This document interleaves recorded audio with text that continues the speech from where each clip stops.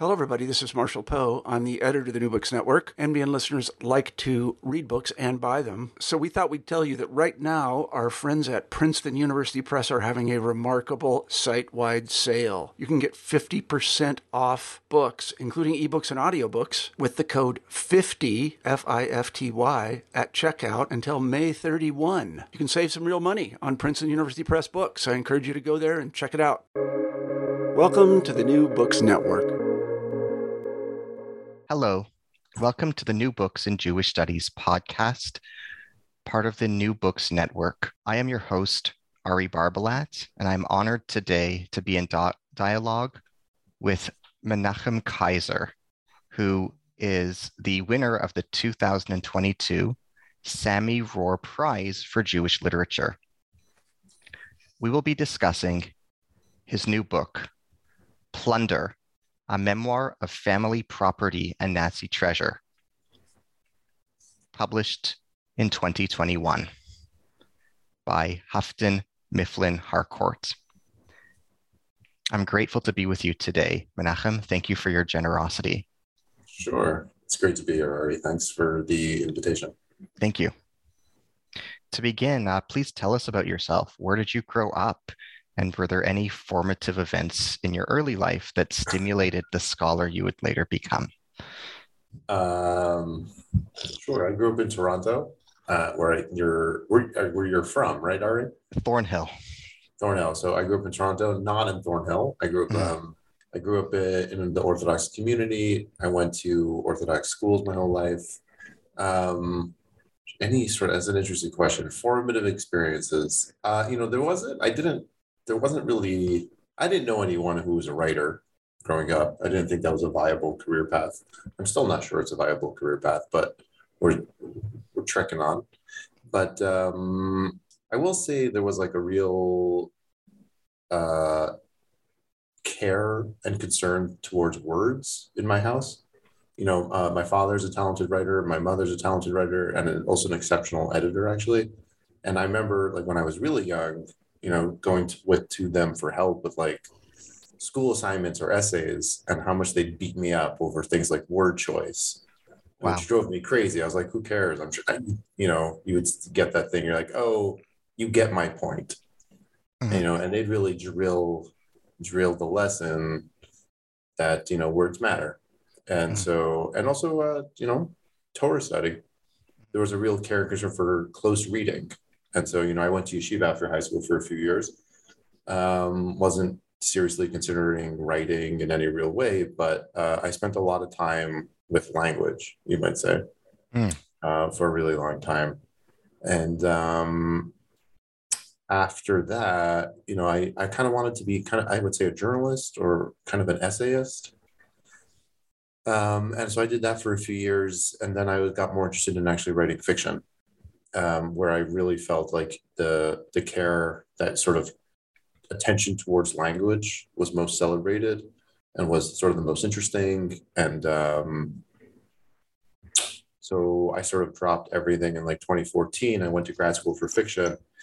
And then this I sort of wrote off doing sort of long form nonfiction until this story kind of fell into my lap.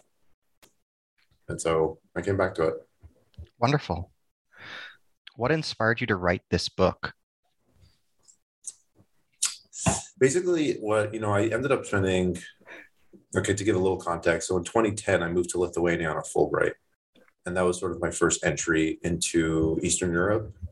I didn't go for any family reasons. My family's not from Lithuania. I didn't have any sense of them. I didn't...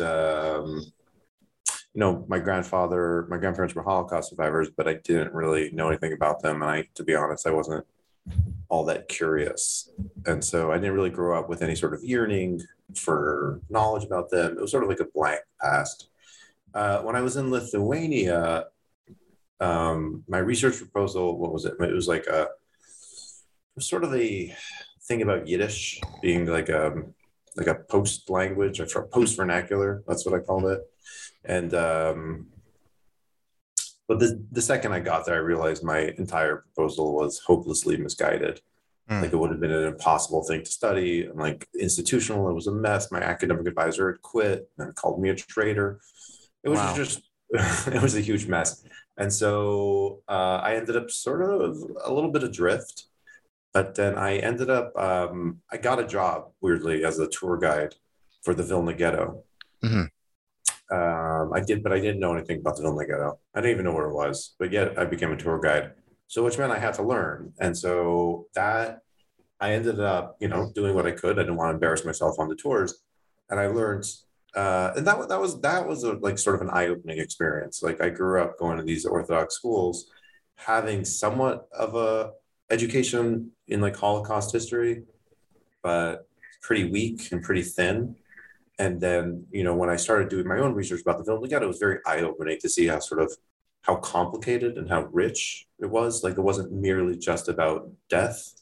There was like a great deal to sort of study. And like I was also really eye-opening to see how much hasn't been done. And so I ended up dedicating quite a bit of time to the Vilna Ghetto. Over the next few years, my main research project was doing a digital map.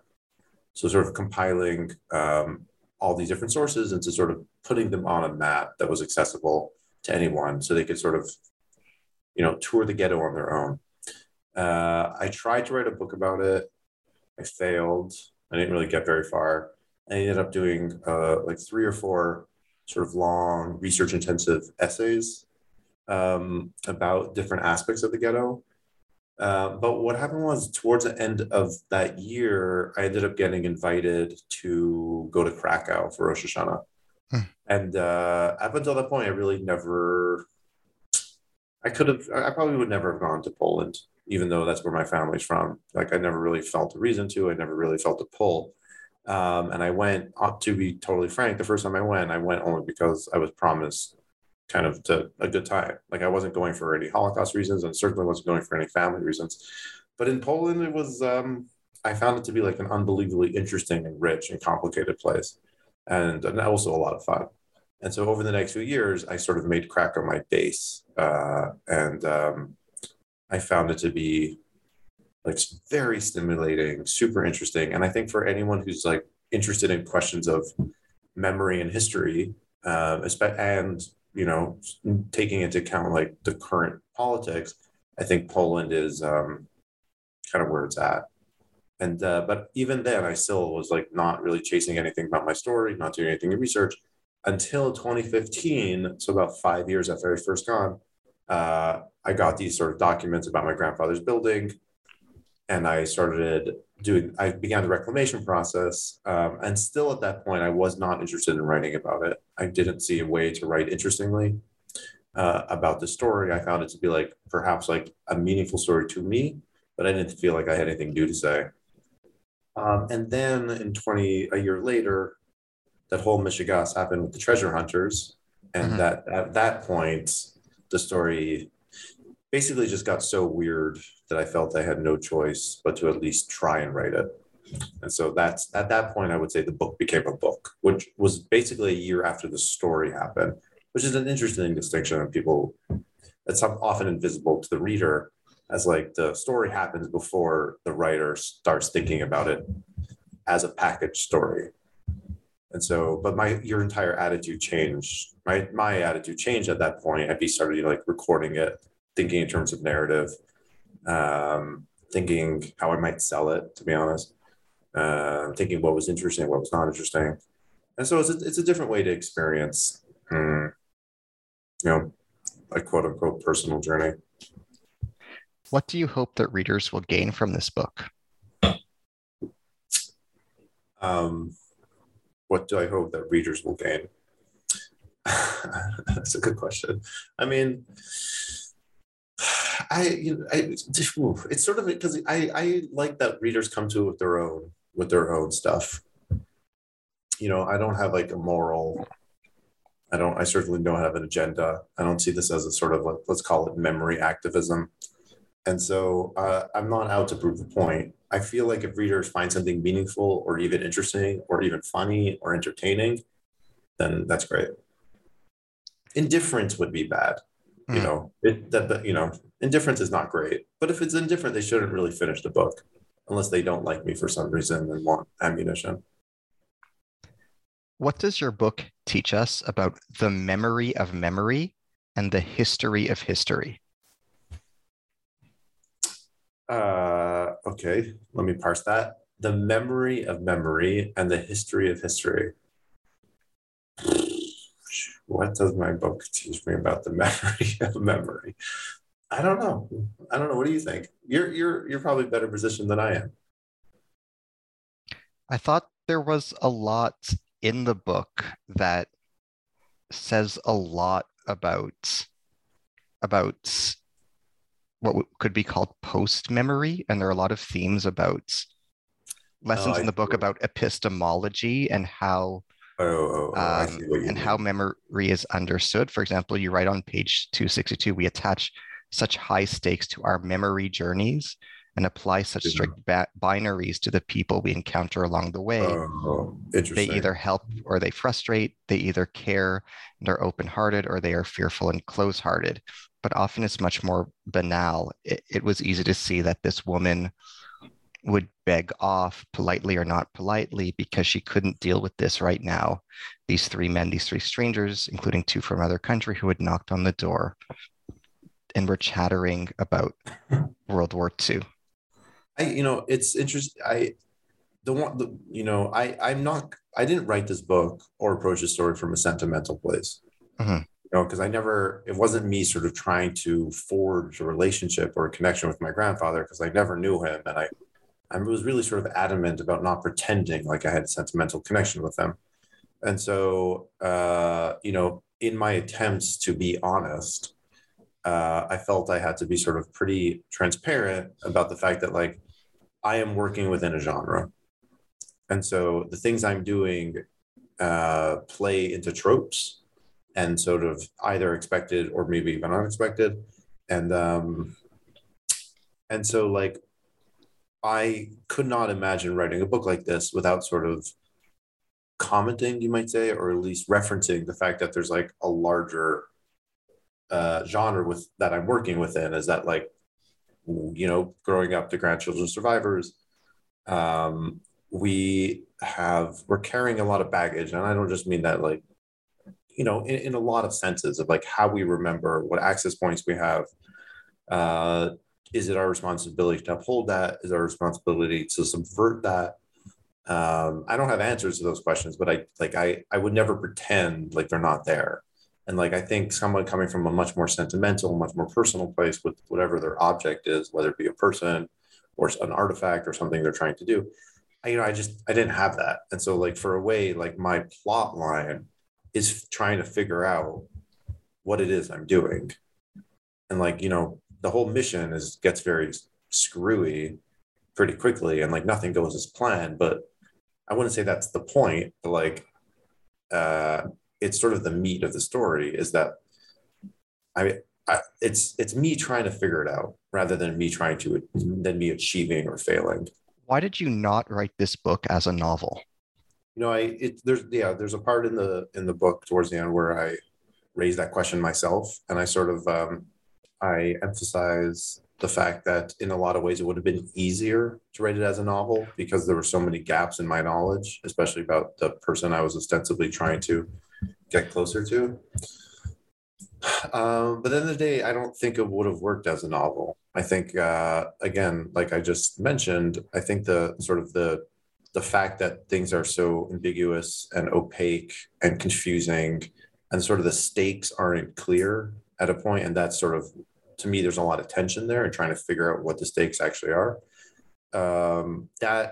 That's something that sort of requires, an approach that I don't know how you would do it in a novel. The novel has to make sense, to be honest. It's sort of like there's a sort of linearity, or it's a very sort of weird experimental novel in which, I wasn't going to set out to do. And also, so sort of how I wrote this as a book proposal first, and I was able to sell it. And so there's certainly a sort of like, I don't want to pretend like that the market, for these kinds of books was something I didn't consider at all. I wasn't really, in order to sell a novel, you basically have to write the entire novel and then you can sell it. I wasn't that committed to it. I wrote a book proposal. I felt like I had a really good true story that sort of had appeal for reasons both noble and a little crass. And I sort of put that proposal on the world to see if there was interest, and there was. I think a tougher question is if there hadn't been any interest, if no one had bought the book proposal, would I have written it anyway? And yeah, I don't think so. I think the answer is no. So at that point, maybe I would have sort of taken the material and tried something new and made it into, I would have kept on with the reclamation effort. I would have kept up to some degree with the treasure hunters, but certainly there wouldn't have been that like commitment or kick in the pants to write the book. What contribution does your book make to the study of the Holocaust? I don't know. Not for me to say. Those are for others to say. All I could hope is that one other thing that someone wrote early on, one of the reviewers that I felt particularly meaningful was that it was the first in the genre that's self-aware that it's a genre. And that to me felt like an achievement. That to me felt like an interesting piece of criticism. How can your book help survivors of other genocides and mass atrocity situations? For example, what might your book say to a Yazidi survivor of ISIS or an Armenian survivor of the Armenian genocide? Does it offer anything to people in other communities coming to terms with genocide? I wonder, I think there's a sort of, to direct survivors, I don't know if I'm speaking to their experience. Or to a descendant of? Yeah. So someone for whom my grandparents were survivors, went through what they went through, and yet it feels so distant from me. It wasn't until like my mid to late 20s when I realized that was somewhat unusual, that, a lot of my friends who have grandparents who are survivors have like a much more personal connection, so to speak, with that trauma. They feel like it's been passed down in some respect. I didn't feel like that at all. I think there's an interesting conversation to be had, like, to what sense my father was affected as growing up as survivors, and me and my siblings have been having a 25-year debate about this. But the only thing I could offer is that, I do struggle with how to tell my personal story in the face of unimaginable suffering of ancestors. And so I have nothing to offer in terms of suffering. I wonder, hopefully, maybe a tiny bit, I have something to offer in terms of how to say a personal story. What does your book reveal about genocide denial? What does my book reveal about genocide denial?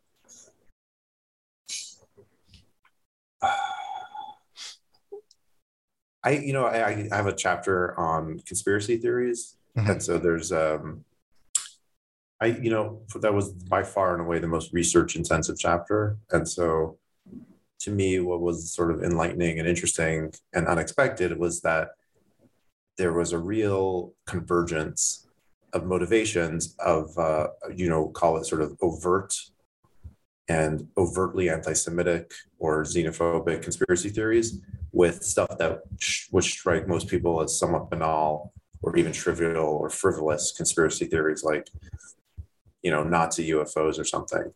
I think upon a closer examination, there's like they share sort of an underlying belief structure, you might say.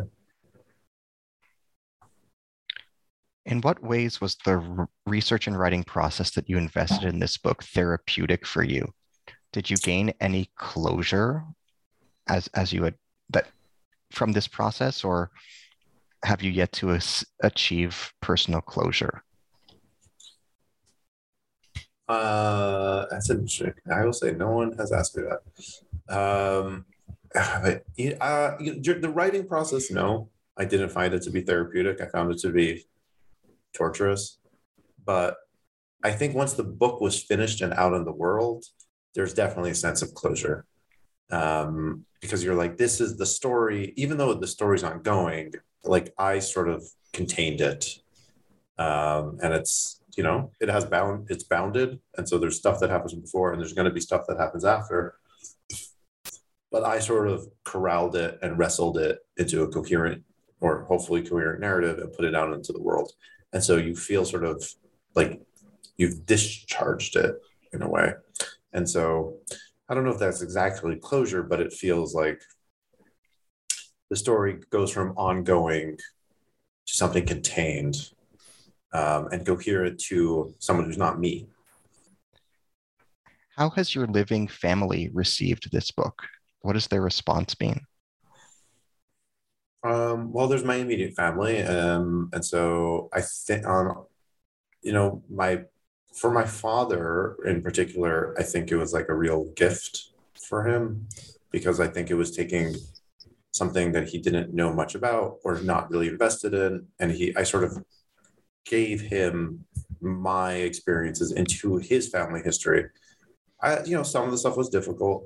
I did have a very intense argument with my aunt about whether or not a sofa had a plastic cover on it.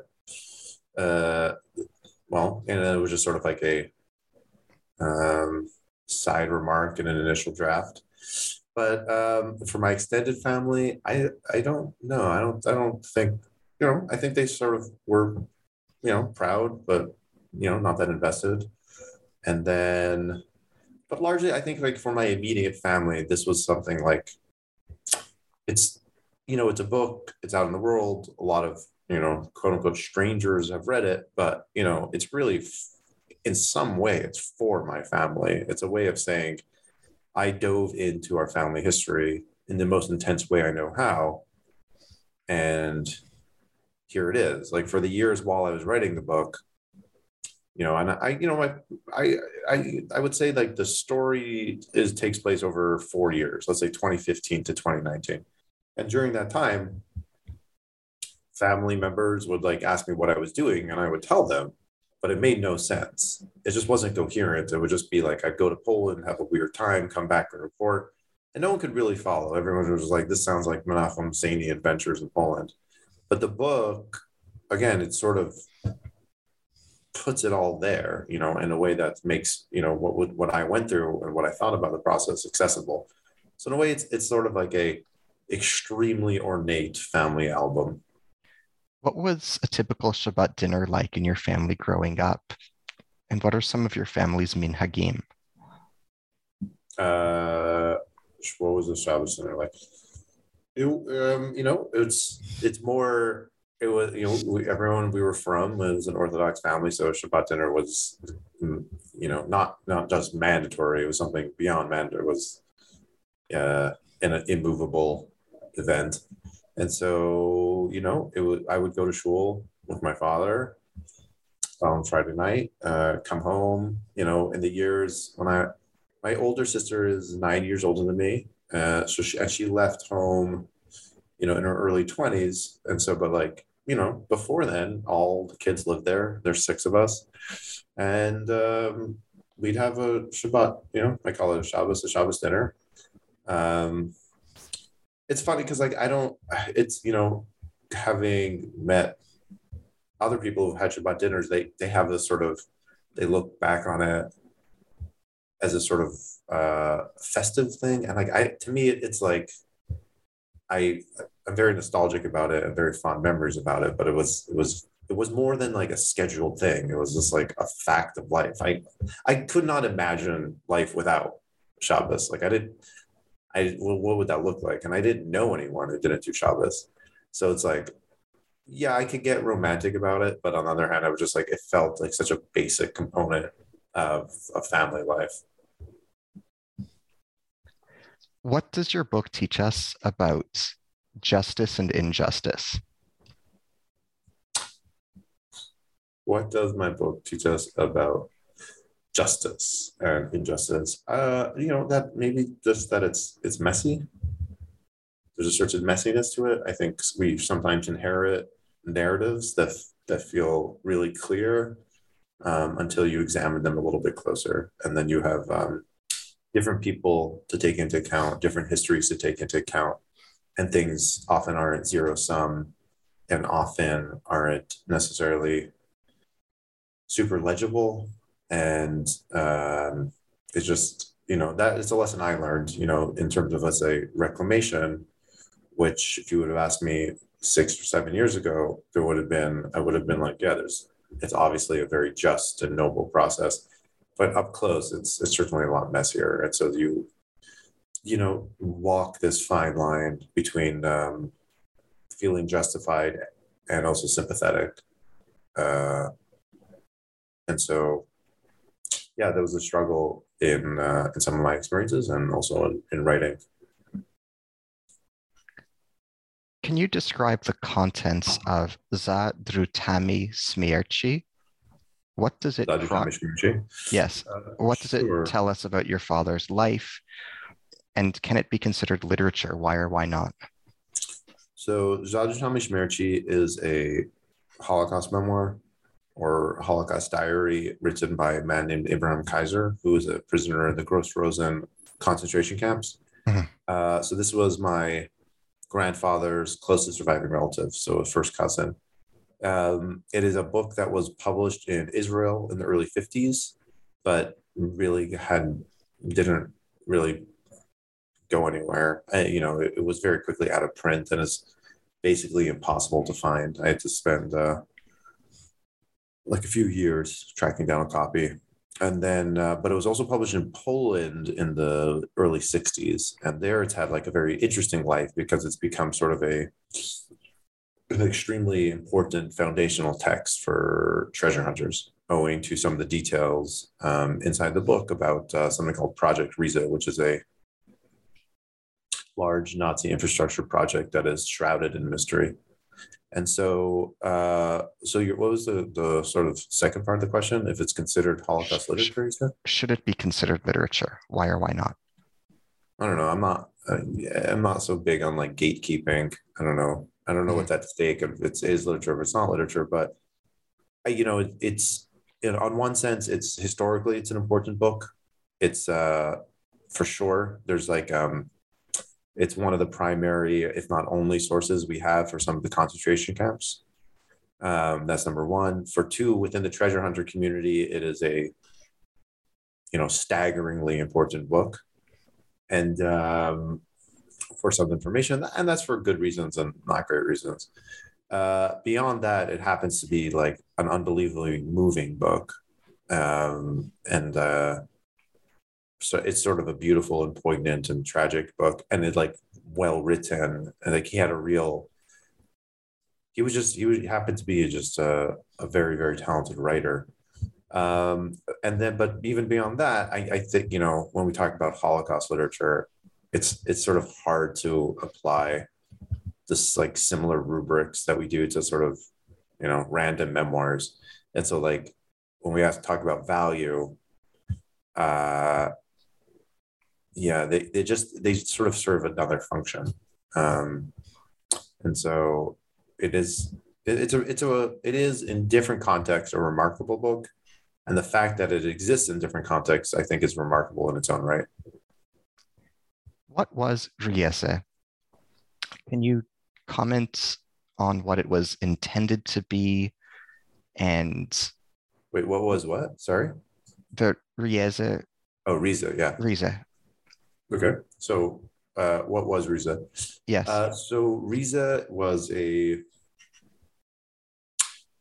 series of underground tunnels built by the Germans using mostly Jewish slave labor towards the end of the war in Silesia, which was then Germany and is now Poland, not far outside of a city called Wałbrzych.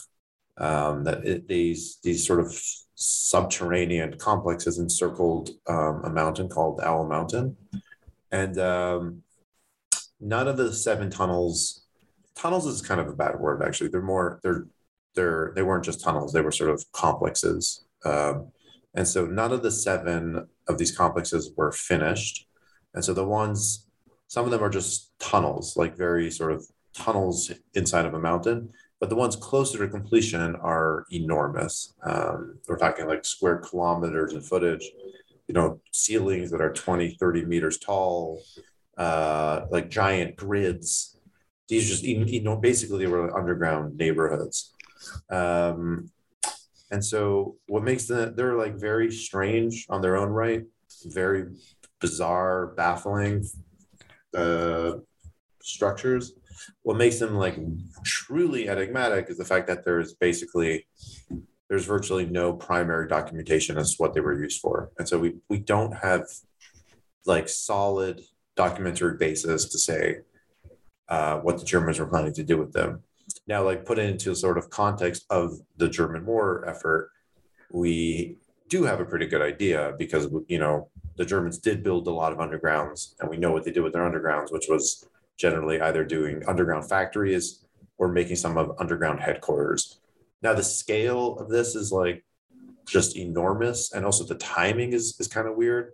So you had like it was all built towards the end of the war. Some of the actually construction continued after the war, and so Albert Speer, the Nazi architect, mentions in his memoirs that over what is the equivalent of $1 billion was spent on construction, which was particularly in 1943, 1944, when when the Third Reich was stretched thin, to say the least, represents an astounding amount of money. And he also says that more concrete was used for Riesa than the entire German occupied Europe had at its disposal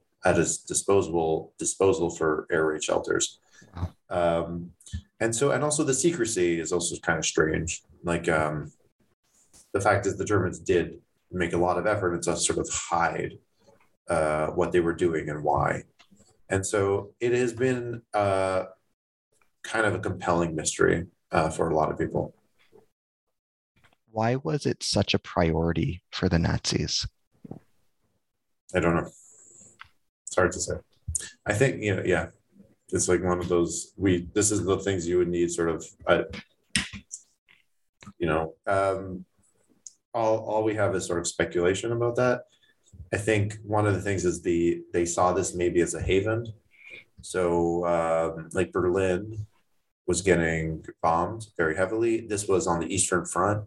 So sort of, the Eastern Front was much further east than Berlin, away from the front, much safer from Allied bombings. So there could have been a plan to sort of move a kind of headquarters there or an outpost.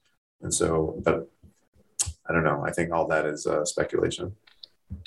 How did you first come to learn about Riesa in 2015? Can you tell this story? Yeah, I did.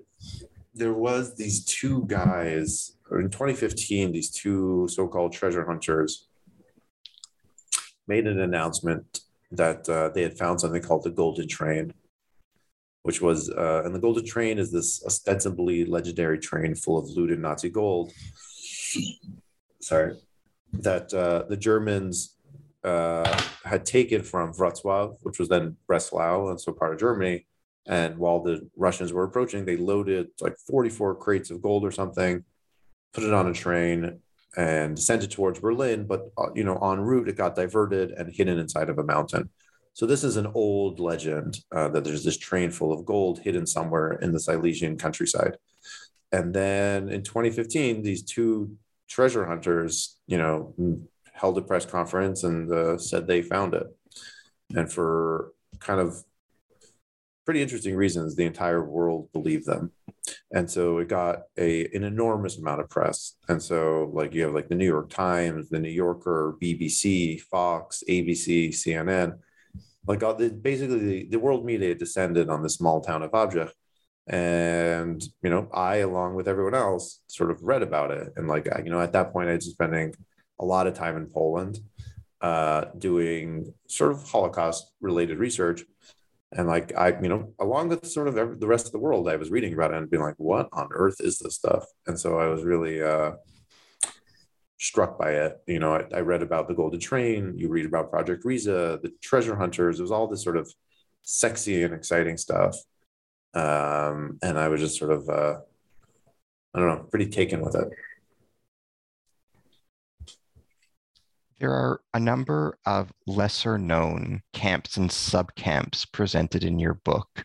I'd be curious to ask you about some of them. For example, can you describe the Kaltwasser subcamp? What was it like there? So these were the camps you're referring to are sort of the Gross Rosen concentration camp is one of the biggest, if not the biggest, network of concentration camps. And so it was all in Southwest, in Silesia, and it comprises, we don't even know the exact number. It's somewhere between like 100 and 130, I think, concentration camps. And then among that, there was a sort of a series of camps that were dedicated to providing labor for for construction of Riza. And those were the camps that Abraham Kaiser was in. And he's sort of ferried between, I believe it was 8 camps in total. And so Kaltwasser, and none of them, they're all gone, as in they're sort of, they've been disappeared, I'd say. And so like some of them have a plaque or something, but mostly largely they, you know, in order to go see the camps or what remains of them, you need to get the GPS coordinates, go there and see nothing, like see a field or a supermarket or a parking lot or whatever it is. And so Kaltwasser is just a field. it's just a field behind a house. What we know about Kaltwasser is primarily from actually Abraham's memoir. And so, but I don't have the details offhand. I remember it. All I remember is I think he said something like about 2,000 inmates or something, but I can't speak with any authority, or certainly not at my fingertips, about the conditions of the camp. Is it okay to ask you about some of these, some other subcamps? Tannhausen, Schotterwerk, Wustgeiersdorf, Yeah, Bornhau, Wolfsburg, etc. All I really know about them is what was in Abraham's. Pretty much everyone, anyone knows about them is what was in Abraham's memoir, or there's a few other sources, but I don't have that ready. I can't yet. Sure. I could say that the conditions were very bad. You know, they were pretty horrible, but they were labor camps, and everyone would march off to work on these construction sites, which were humongous infrastructure projects. How did you find Abraham's grave in Holon? What was the cemetery like, and how did it feel to be there? I didn't know where he was buried. I didn't know anything about him except what was in the book. And so after a couple of years in the project, I was in touch with the Museum of Gross Rosen, which they were the ones who published the recent editions of the book. And they told me that,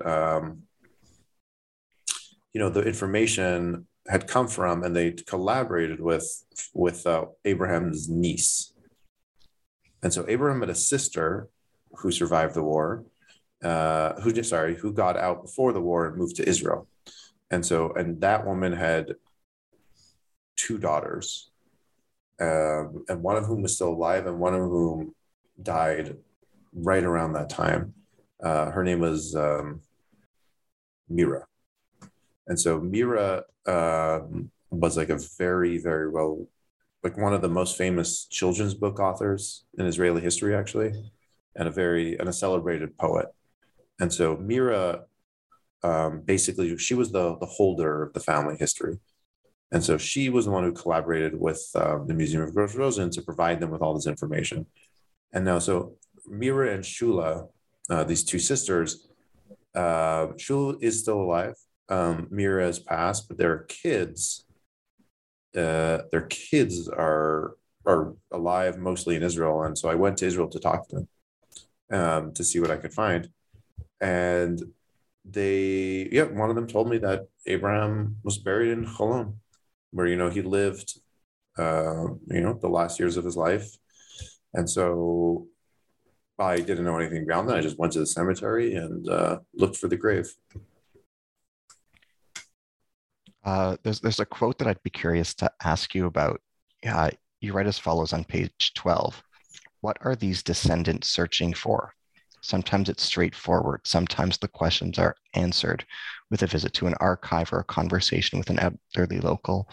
But I think they are often searching for answers to questions they don't know how to ask, questions that cannot be formed. If you grew up around Holocaust survivors, you know what I'm talking about. If not, try to imagine a survivor's inner state. Can you explain further what you mean and what those words mean to you? I think, it was funny, when I got a little older, started meeting people outside of my community and understood that not everyone had a survivor grandparent. Like, we're growing up, I would say every single person I knew was Jewish. And from among my friends, I would say it was like 80%, 90% maybe, had at least one grandparent who was still alive, who had gone through the Holocaust. And so it was nothing out of the ordinary. And then sort of you get a little bit older and you don't spend that much time, but once in a while you're like, oh, I wonder what Bubby went through. And you're just like, you can't. There's just a wall. And you're just like, here's this woman. And to me, Bubby was this like the sweetest, most gentle, most loving, caring, Polish sort of immigrants. Like always a little scared, a little meek, who just loved nothing more than feeding us. And then you could take a step back and you're like, oh, what did she go through the war? And I knew no details, but it was also sort of like, just, I don't know, you just couldn't, I don't know, your brain sort of can't sort of connect, like this idea of like, this woman went through that. And so, but on the other hand, it was very ordinary. And so like, it's not even something I discussed with my friends because it was just every single one of us had that. And then later in life, when when it would come up that my grandparent was a survivor and people would have a reaction, for a long time, it really took me back because I was like, okay, but like what? Okay. And then sort of you grow up and you mature and you sort of try to sort of relate to who they are, what they went through. And you realize just, how difficult that is.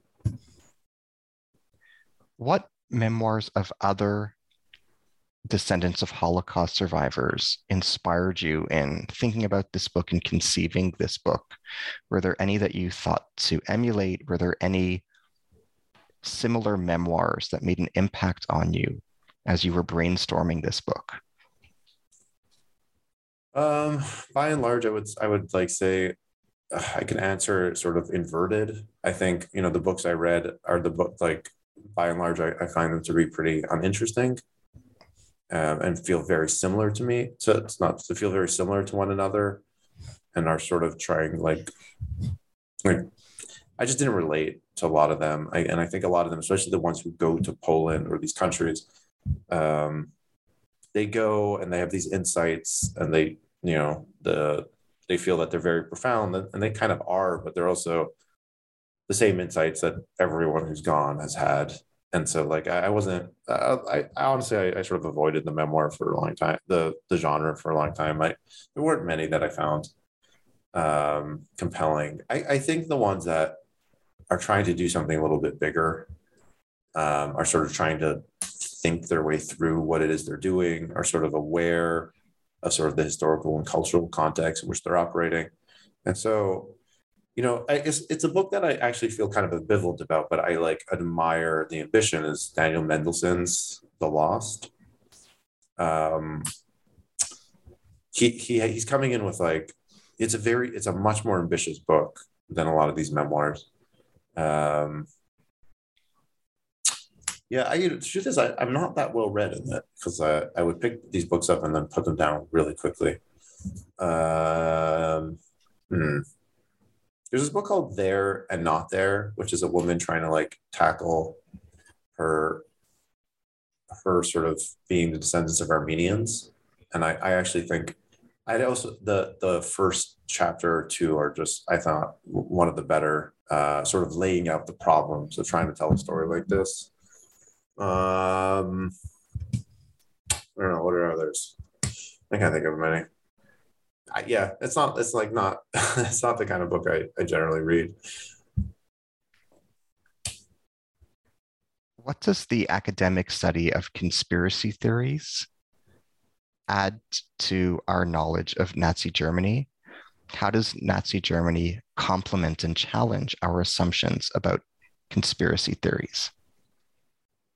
I think anyone who's done even a casual study of contemporary conspiracy theories, you will see very quickly how prominent the role Nazi history, and to maybe in a more hidden way, but Nazi ideology plays. And so it's kind of wild. Like, scratch any conspiracy theory and pretty quickly you'll get to Nazism. And like, I'm talking about like the moon being fake or JFK. Like, at a certain point, you'll start seeing Nazis creep in. And I think, I'm not a scholar of conspiracy theories. I'm just like a schnook who spent a few months reading about them. But it does seem to be this sort of like event or movement in relatively recent history that sort of broke our collective brains. And so like, we just really couldn't grasp like the magnitude of evil or immorality. And so like it feeds conspiracy theory and conspiratorial thinking. How did the Polish government's campaign against using the term Polish death camps impact your search and research? It didn't, not really. I think it was sort of part and parcel of a larger movement or shift or tendencies towards a revisionist and nationalist ideology promoted by like a right-wing and nationalist and Catholic government. And so like, it didn't really, like, I had like my own little personal legal mission. The larger, it was very disheartening to see a country that had made like unbelievable strides, sort of on an institutional governmental level, try to do that and try and sort of really double down on these like revisionist and nationalist narratives. And like, it's somewhat hard to relate as an American because like our sort of, these fields are so diffused and the country's so big. But in Poland, it's a lot more homogenous. And so you have a government branch that's in charge of memory, for example. And so you'll have like stuff like textbooks or museums. And so the government's all of a sudden sort of firing certain museum directors who are not hewing the line and sort of installing people who are a lot more nationalist or sort of reimagining what a World War II museum might look like. And so these things, it was like very disheartening to see this being played out. How did you handle the claim that the Holocaust be considered, quote unquote, a natural disaster? How did you cope? Say it one more time. On pages 226 and 227, you have an anecdote where you were told by people in the Polish system that the Holocaust was a natural disaster. Oh, I see. There was like a legal thing that I was trying to get the deaths of my relatives recognized. And so I just found it sort of bewildering that the fact that had they died by a natural disaster, that would have been legally recognized, and the Holocaust was not being recognized. And so that sort of broke my brain. What did your encounter with Poland's justice system teach you? I think it was eye-opening. I have been very lucky. I have not had to deal with the justice or legal system in Canada or in America. And so this was my first foray into dealing with bureaucracy or a judicial system. And what was, a lesson I I learned in some small degree was that there could be systematic sort of what's the word I'm looking for? It's sort of even if everyone's intentions are good, the system can still undermine your efforts. And so like even if every judge and every bureaucrat was sort of like doing what they were supposed to do and like believed in the cause and not out to get me, the system, because there had been no sort of proactive legislation or activism to address certain concerns and certain people, not just Jews, there could be sort of a built-in systematic what word am I looking for? Like some people are not treated fairly, discrimination. And so that was something I had never experienced before, but I just sort of had to confront it on some level in Poland. On page 88, there's another quote I'd be interested to ask you about. You write, I came to think of exploring as a response to what? I can't say exactly, to a kind of disturbance, to the traumas that are stored, literally and otherwise in the ground. It's something like an unease, an apprehension, a discontent with this particular land and this particular history, with these sites and their stories and secrets and tragedies. You hang out with these guys long enough and you start understanding how metaphorically powerful the concept of underground is. The metal detectors scanning the ground for what's not supposed to be there. The conflation of buried treasure and buried bodies and buried answers. Can you share with us what you mean in this insight on page 88? It's a good big one. I just think, spending time with these treasure hunters gave me a sort of context to start appreciating history on a different level. I think, you grow up the way I grew up, and you learn that it's important about Holocaust history, even if you don't learn that many specifics, but it's very geographically untethered. And so it's sort of like it happened there, and like you don't have a sense of space. And the treasure hunters were coming from this like hyper local, and so like they deal with the land, they deal with the literal ground. And so there was like sort of a slow incremental realization of like this of that being a different approach, and one that I think initially my instinct was to find very disrespectful, because they sort of it wasn't the Jewish narrative. And I think there could be problems with that, of sort of like not recognizing death properly, or not recognizing genocide or tragedy or suffering, and sort of talking about things of like mystery. But there was also like a fundamentally different approach to this history, which is, again, very like literally grounded and sort of like dealing with the space as space and not just a sort of untethered memory. So something along those lines. What does reclamation mean to you? Do you see reclamation as a form of a crusade? What are the ethical implications involved in reclamation? I think it ends up being, I'm reluctant to speak to sort of define these things. And I think for people who have this mission of reclamation, and it's a very, very common one, which is something I sort of knew. And then since the book came out, I've really discovered, because a lot of people have reached out to me to share their own stories of reclamation, which is something I'm very grateful for.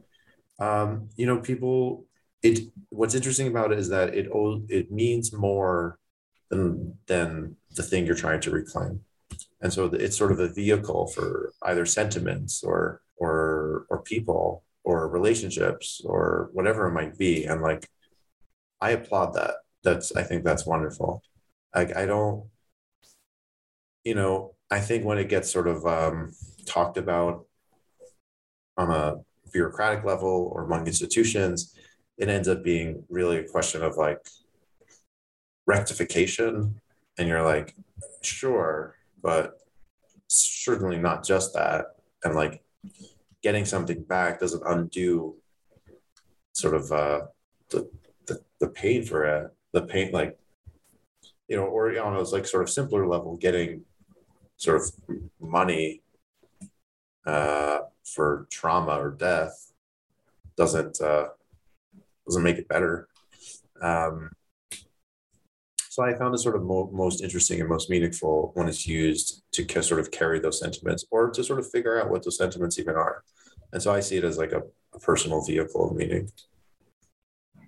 What does your book teach us about bureaucracy and the ways bureaucracies work? That they're slow. They're slow.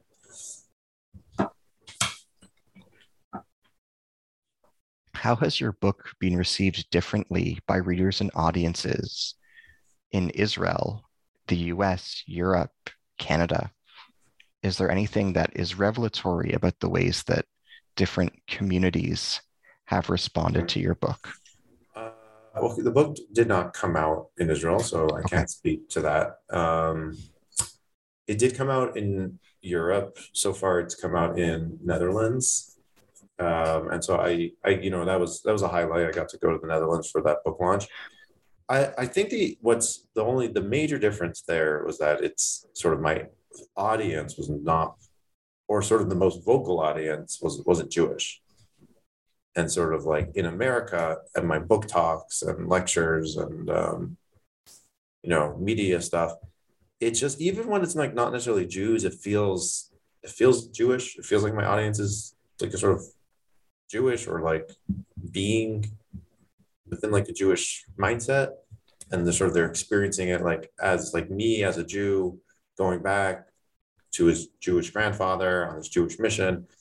In the Netherlands, it wasn't like that. There was just like no Jews as part of the conversation. So it felt I found it to be more interesting and sort of like more reflective, like they wanted to understand it in a bigger context. And so, but the book will be coming out in Poland and in Germany over the next few months. So will be interesting to see how it plays there. Can you describe to us your grandfather, Meyer Menachem Kaiser? What was his personality like? What did you know about him? What did you not know about him? I didn't know anything about him, really. And so he died before I was born. And like, he was never really described to me, not really my father's strong suit, and sort of conjuring a person. And so I knew very little. I knew sort of like everything I knew about him was very vague, and sort of like, I knew he was a nice guy. I knew he cared about his health a lot. That's all. I knew he went through the war, but I didn't know anything about it. And he died, really young. He died and he was only 56 years old. So, my father was in his mid-20s when he died.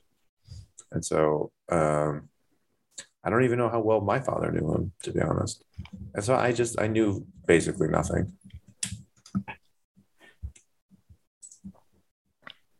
You write the following in a quote that I'd be curious to ask you about.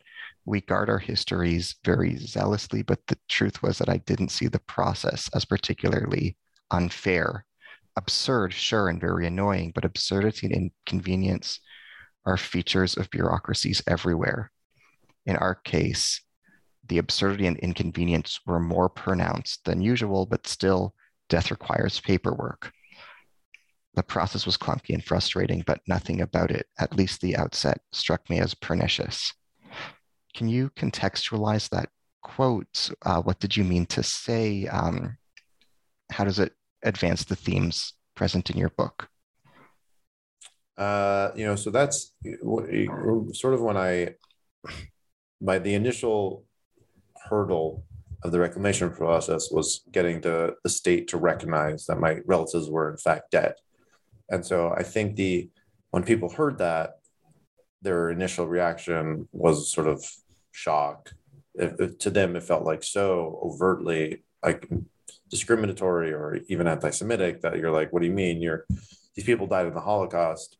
How could it be that the state is requiring you to sort of quote unquote prove that? And, my response at the outset to that was I don't, I think that's sort of unfair and ungenerous. I was like, the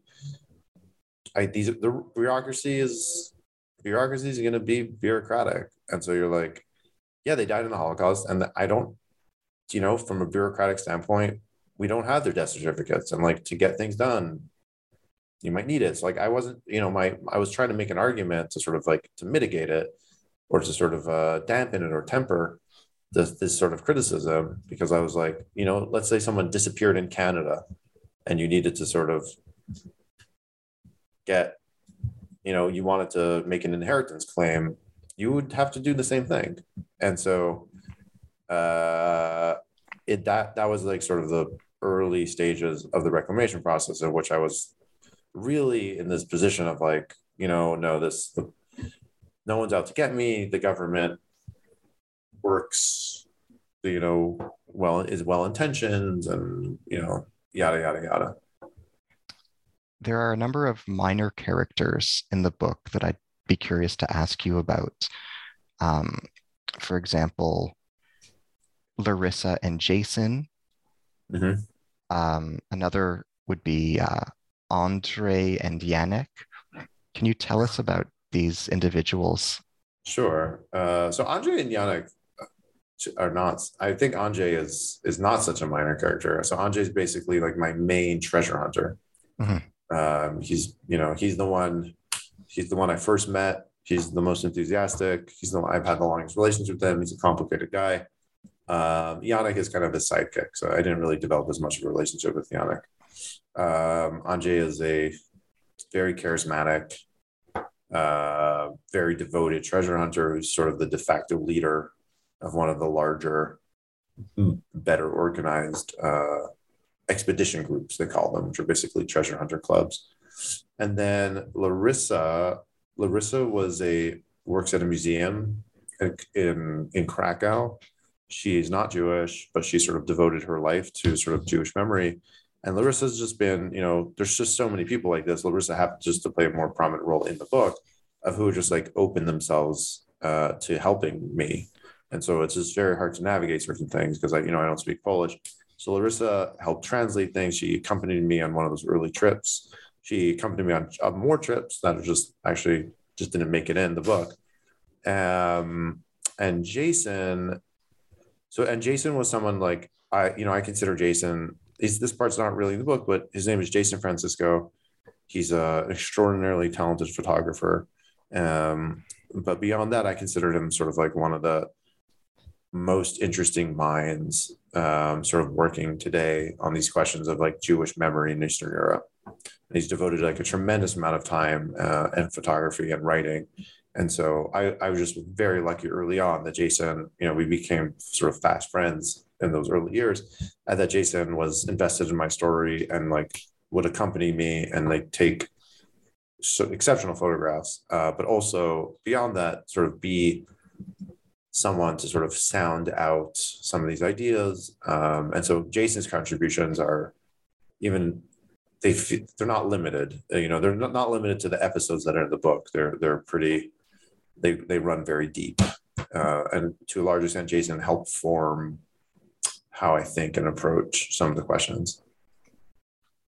Some other secondary or minor characters I'd be curious to ask you about are Merrick, Christoph, Hannah, Joanna. Are there any of those that you'd like to describe in some capacity? So Joanna also, to me, maybe she doesn't show up so much, but not so minor. So Joanna was sort of my guide for the treasure hunters. So she's like, I would not have been able to do anything without her. So she's like an author in sort of in the treasure hunting community, and an expert on all things Silesia. And so Joanna has been like unbelievably gracious over the years and accommodating. And so Joanna, I don't remember who else you said. Christoph, Merrick, Hannah. Oh, so Hannah, I think you're referring to like one of the women who lived in the building, who, ended up being sort of like wildly coincidentally being like an actual expert on Sosnovich real estate and helped me understand that I was in the wrong building. Krzysztof is one of the treasure hunters who definitely was a minor character. And I don't know the first person, Merrick? Merrick. Krzysztof Merrick and Merrick. Oh, Krzysztof. Merrick. Oh, yeah, Yes. Merrick was one of the other treasure hunters. Like a really sweet kid, like one of the younger ones who spoke good English. And so also he was a little bit easier for me to relate to, than some of the older treasure hunters. So a good guy to meet early on. And one of the guys who read the book in English, and we've communicated about it actually. One final question I'd be curious to ask you would be about another quote that you have in the book. You write as follows on page 252. I do not trust the genre I am writing in, that of the grandchild trekking back to the Altaheim on his fraught memory mission. It's too certain, too sure-footed. Meaning is too quickly and too definitely established. There is no acknowledgement of the abyss, the void, the unknowable space between your story and your grandparents' story. Why did you feel this way? Because at the end of the day, I didn't get the building back, and I also didn't not get the building back. And so you're left with these questions of, you're like, what does it even mean? So I was really forced to interrogate my own motivations and try to figure out basically the stakes. And so, this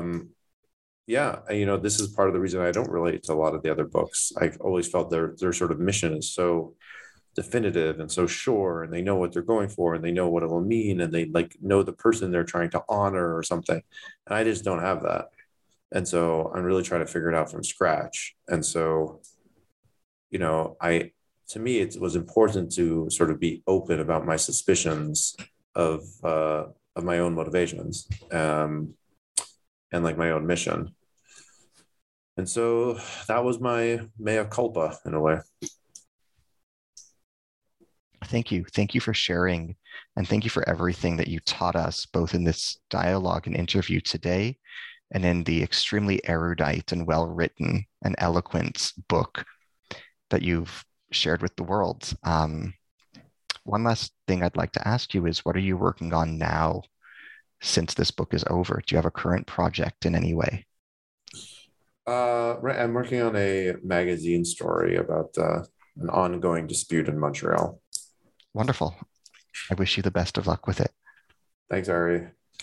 As we bring this dialogue to a close, I'm your host today on the New Books in Jewish Studies podcast, Ari Barbalat.